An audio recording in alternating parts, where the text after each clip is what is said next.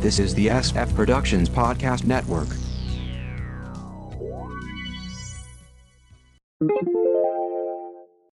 How I Got My Wife to Read Comics, episode 586.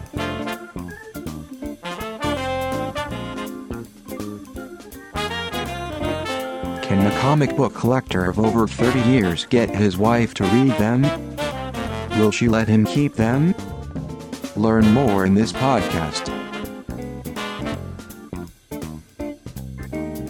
Let's go to the comic book lounge with Mindy and Mark. What is a hero's surge rate?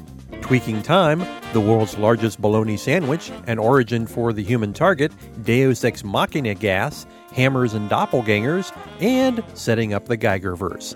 This is How I Got My Wife to Read Comics for Sunday, February 27th, 2022. I'm Mark. And I'm Mindy. Just a reminder, you can go to sfpodcastnetwork.com to get our feed, other SF podcasts, and blogs. Subscribe via your favorite podcast catcher, and maybe leave us a review somewhere. You can email sfpodcastnetwork@gmail.com, like us at facebook.com/sfppn, follow us on Twitter at sfppn, check out Instagram at sfpodcastnetwork, or call us at 614-321-9737. That's 614-321-9SFP. One Star Squadron number 3 of 6 by Russell, Lieber, and Stewart. We're back at Heroes for You Corporate HQ, where Superman has paid their board a visit. I think turning heroes into employees cheapens heroism. When they all reply that of all the hero associations out there, they're the only ones making a profit, and without them, a lot of heroes would be out of work. Clark replies, that's the problem masquerading as the solution. He's clearly not happy with the situation, and it's going to be a problem for them. Meanwhile, at the strip mall location, Power Girl listens to a self-help audiobook while Red Tornado chews out Minuteman in his office. Company rules say he should be fired, but he's going to give Minuteman one more chance. Red Tornado is very depressed, seeing the already accepted danger of death replaced by the dull and enigmatic threat of being fired, of simply being useless. Off the coast of Ireland, Jack-o'-lantern is about to save survivors of a plane crash when he gets a surge rate request in his Heroes for You app. He debates for a moment, accepts the request, and tells the survivors, I'll call you a boat. When news of this gets out, Superman announces he will recommend the Hall of Justice withdraw their endorsement of Heroes for You. Now the board needs to move quickly before they become Costume City. Either sell the company or find a scapegoat. Back at the strip mall, Red Tornado is remembering his old boss, Manhunter, and how Red Tornado only got his current job when Manhunter was fired. Meanwhile, Flying Fox is trying to sell humane mousetraps via cold calling, and it's not going well. The board calls Red Tornado and asks him to come downtown tomorrow. He assumes he's about to be canned. He asks Power Girl to take over while she's gone, and it becomes clear that she set him up for this. Red Tornado goes to the Dollar Major to shop for supplies, taking Gangbuster with him, confiding that he's about to be fired and doesn't know how to tell his family. He's sullen at dinner, and Kathy picks up on it. He admits to her in the kitchen as they clean up. When she hugs him, saying it will be okay, he replies, everything will be okay is the lie around which I've built my life. The next morning at Heroes for You HQ, the board says they've gotten complaints about him, which we think is awesome, man, just awesome. They also let him know that the company's profits are about to soften, so they need to cut costs, which means heavy layoffs. And it's not like you have to worry about these people hating you. They already hate you, bro. The first to be canned, Power Girl. Tattletale.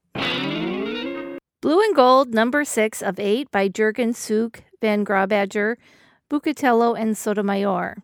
We start with Rip Hunter, who tells Terry and the two influencers that Omnizon's claims of owning Earth may be correct. During all of this, Skeets repairs Buggles post-battle. Rip says that, to be sure, he has to go back in time. The others insist on going along, but only Terry actually goes with him.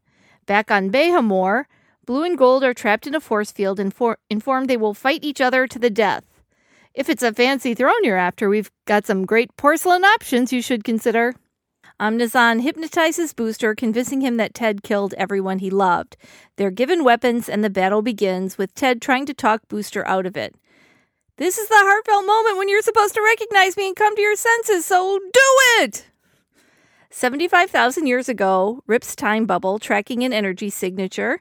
It's an explorer from Behemor planting a beacon, the equivalent of planting a flag. So, based on their laws, they own Earth, unless something changes. While they explore, Terry says that the ability to travel through time is a power too dangerous for one man to have. Rip replies that's why he keeps to himself and never reveals anything about his family. Others could kill an ancestor and wipe him out. They get to the beacon, and Rip announces he's about to tweak the living hell out of this situation. Back to the fight, where the locals are betting on who wins. Ted rips Booster's suit and tries to short it out, but fails. He realizes he's going to have to kill Booster, and is just about to do so when Rip pops in. He tells the king and Omnizon that their claim to Earth is invalid, and when they check the beacon, it's been moved light years away. Per their own laws, they lose and the boys go free. Omnizon declares that once she determines what Rip did, she will kill him, time master or not. Rip states he did nothing, and he didn't. Terry used the time bubble to move the beacon. The group all returns and the influencers get selfies. Terry tries to confirm what's going on back on Behemor and accidentally sees that Booster is Rip's father. Now she has to keep the secret as well. Meanwhile, the Jaime Blue Beetle drops by to visit, but his scarab suit attacks him, taking us to Act 3 of this miniseries. My Bad Number 4 from Ahoy Comics by Russell, Ingman, Krause, Fitzpatrick, Steen, Orsak, and Little. The penultimate issue of The Important New Superhero Universe continues to begin right here. We get an ominous bare first page with Huey Lewis lyrics incorrectly attributed to Socrates. Cut to the chandelier, breaking into the apartment of Lion Man, a.k.a. Lion L. Richie. Is it me you're looking for? I can do this all night long. He throws Lion in the zoo, but the offense really isn't clear. To celebrate, Winthrop goes to his favorite world's largest bologna sandwich place in his secret identity, only to be told he's been banned after attacking someone there in a previous issue. So he returns as Chandelier and gets his sandwich. Meanwhile, his new submarine is finished, the Lamprey, but doesn't have time to take it out for a spin as he's got a board meeting to attend. Winthrop arrives in what has become the corporate Maverick togs, a hoodie, blazer, and chinos, only to find the whole board copying his look. During all this, Accelerator announces he must return to his home world to stop lizard pirates. Know that my heart, as well as my fried chicken, remains here with you. Later, an urgent request for help comes in, and a scout troop is trapped in a cavern. Can I use my submarine? I don't see how. Think I'm going to pass then. He has a whole inner monologue about how he has fun with his billions, mostly to outrun boredom. Suddenly, there's a news alert. Emperor King will have a big announcement tomorrow. Chandelier assumes it's to reveal his secret identity, and after telling Bates, who's in the midst of sex with the maid, that he's off on a mission to protect you, me, and everything we've built here. He leaves. What the F was that all about? As he leaves in his special plane that has a giant light bulb at the front. We cut to the Emperor King taking the almost dead Rush Hour to the hospital post-death trap. The lady asked if you have health insurance. No, I don't know, Helen Sorantz. Finally, King hands over his platinum card and the doctors go to work. Okay, I guess everyone needs to choose a body part and start operating. What a mess. Rush Hour survives mostly due to his power of strength of 2 men. King nurses him back to health, trying to keep Acid Chimp from throwing, acid on him. They appear on a daytime talk show where Rush Hour is shockingly not angry at King for maiming him. I knew it was a trap, but I walked right into it. For candy. King announces he's no longer a villain and plans to help Rush Hour make L.A. safer. Weeks later, King gets some good news. Accelerator was torn in two by the pirate lizards, so it's a perfect afternoon. There's also an Acid Chimp backup story. He's all out of acid, and Emperor King won't buy him any more of it. So he writes a crude letter. Sell Chimp big acid. It is okay. And presents it at Dicey Choice Chemicals. They refuse. No, chimpanzees can't buy acid. State law. But they sell him water in acid-labeled containers. He'll never know the difference. Chimp returns and throws acid on Rush Hour and King, but they just get wet. That was a funny prank, buddy. Chimp goes back to the chemical shop and attacks the boss there. They give him some acid on the house. This is truly a ridiculous title. The Human Target Book 5 from DC Black Label by King and Smallwood. Christopher Chance continues the hunt for his killer as he slowly dies from poisoning. All signs point to the Bwahaha JLI, so he's made it to Martian Manhunter. Of all the issues so far, this is the most disjointed as it moves among multiple stories in rapid order. Ice and Chance meeting with John in human form, eating lunch at a nice restaurant. Chance, in the past, watching his father beg for his life and trying to save him, becoming a target for a killer's bullet but failing. Chance, also in the past, meeting with a woman named Emra from Titan. We're supposed to assume this is Imra Ardeen, a.k.a. Saturn Girl of the LSH, or at least an ancestor of hers. She's there to teach him how to handle mind readers. Chance and Ice in the afterglow of their night together. John and Fire also having sex, which is kinky, as his weakness is fire. We bounce around these stories, getting little bits and pieces. Chance is trying to hide the memory of his father dying, but Emra explains that releasing the memory is how you get into the mind reader's mind yourself. Chance kills his father's killer, attacking him after the shooting, choking him to death. He then swears on his father's dead body that no one will have to face that kind of fear again. So this is a twisted version of a Batman origin story, and I believe the first that ever explained why Chance is the human target. We also learn that Luthor is the one who keeps Emra teaching people how to handle mind readers. He's keeping her prisoner on Earth. Chance and John learn each other's secrets. Fire is the one who got John to give Booster the money he needed as part of their affair. Fire also knew that Luthor had killed her best friend. So, hopefully the next issue will be more straightforward. I hope so. Batman vs. Bigby, A Wolf in Gotham, Book 6 from DC Black Label by Willingham, Level, Leiston, Fowler Jr., and Loffridge. Bruce and Bigby are about to break in on the Bookworm as he is about to complete his incantations. Mrs. Stacks changes into Grendel's mother and attacks Bigby on his own terms while Bookworm and Batman grapple, the latter at a severe disadvantage. Meanwhile, the Robins are picking up Bookworm's associates. Bruce is almost finished when he bites down on a capsule in his mouth. What's that foam? The antidote.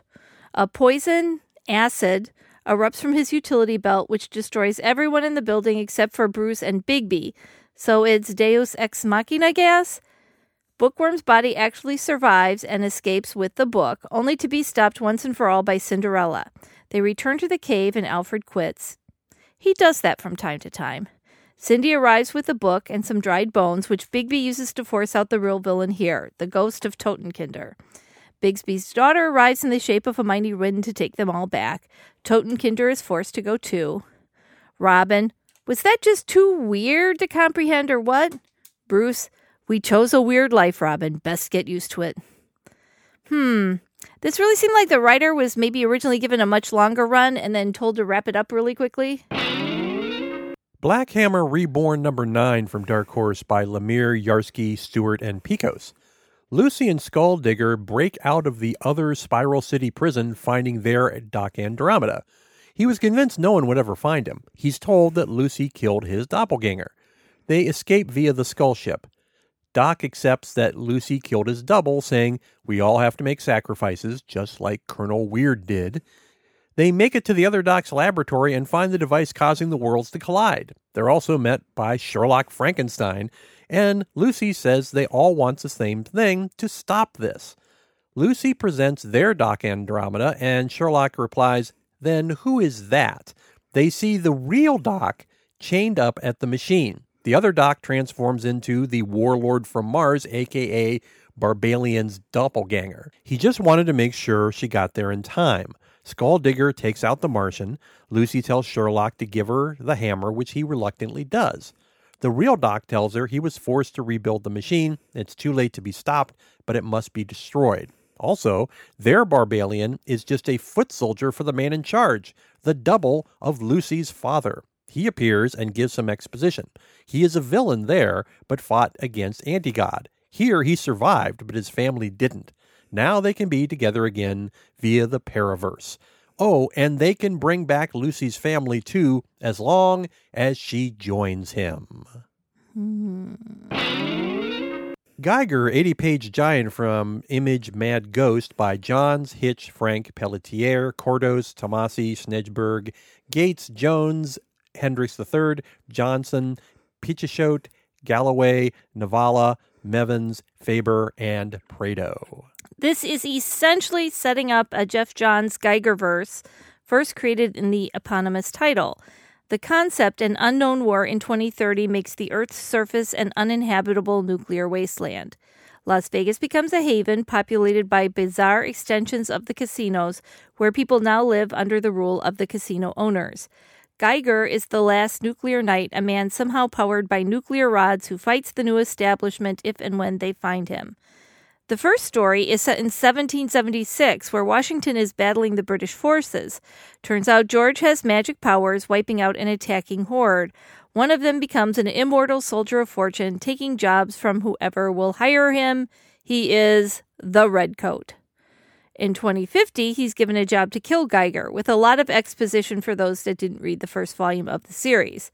Unfortunately, the family of one of his other victims arrives to take Redcoat out, which it appears they do.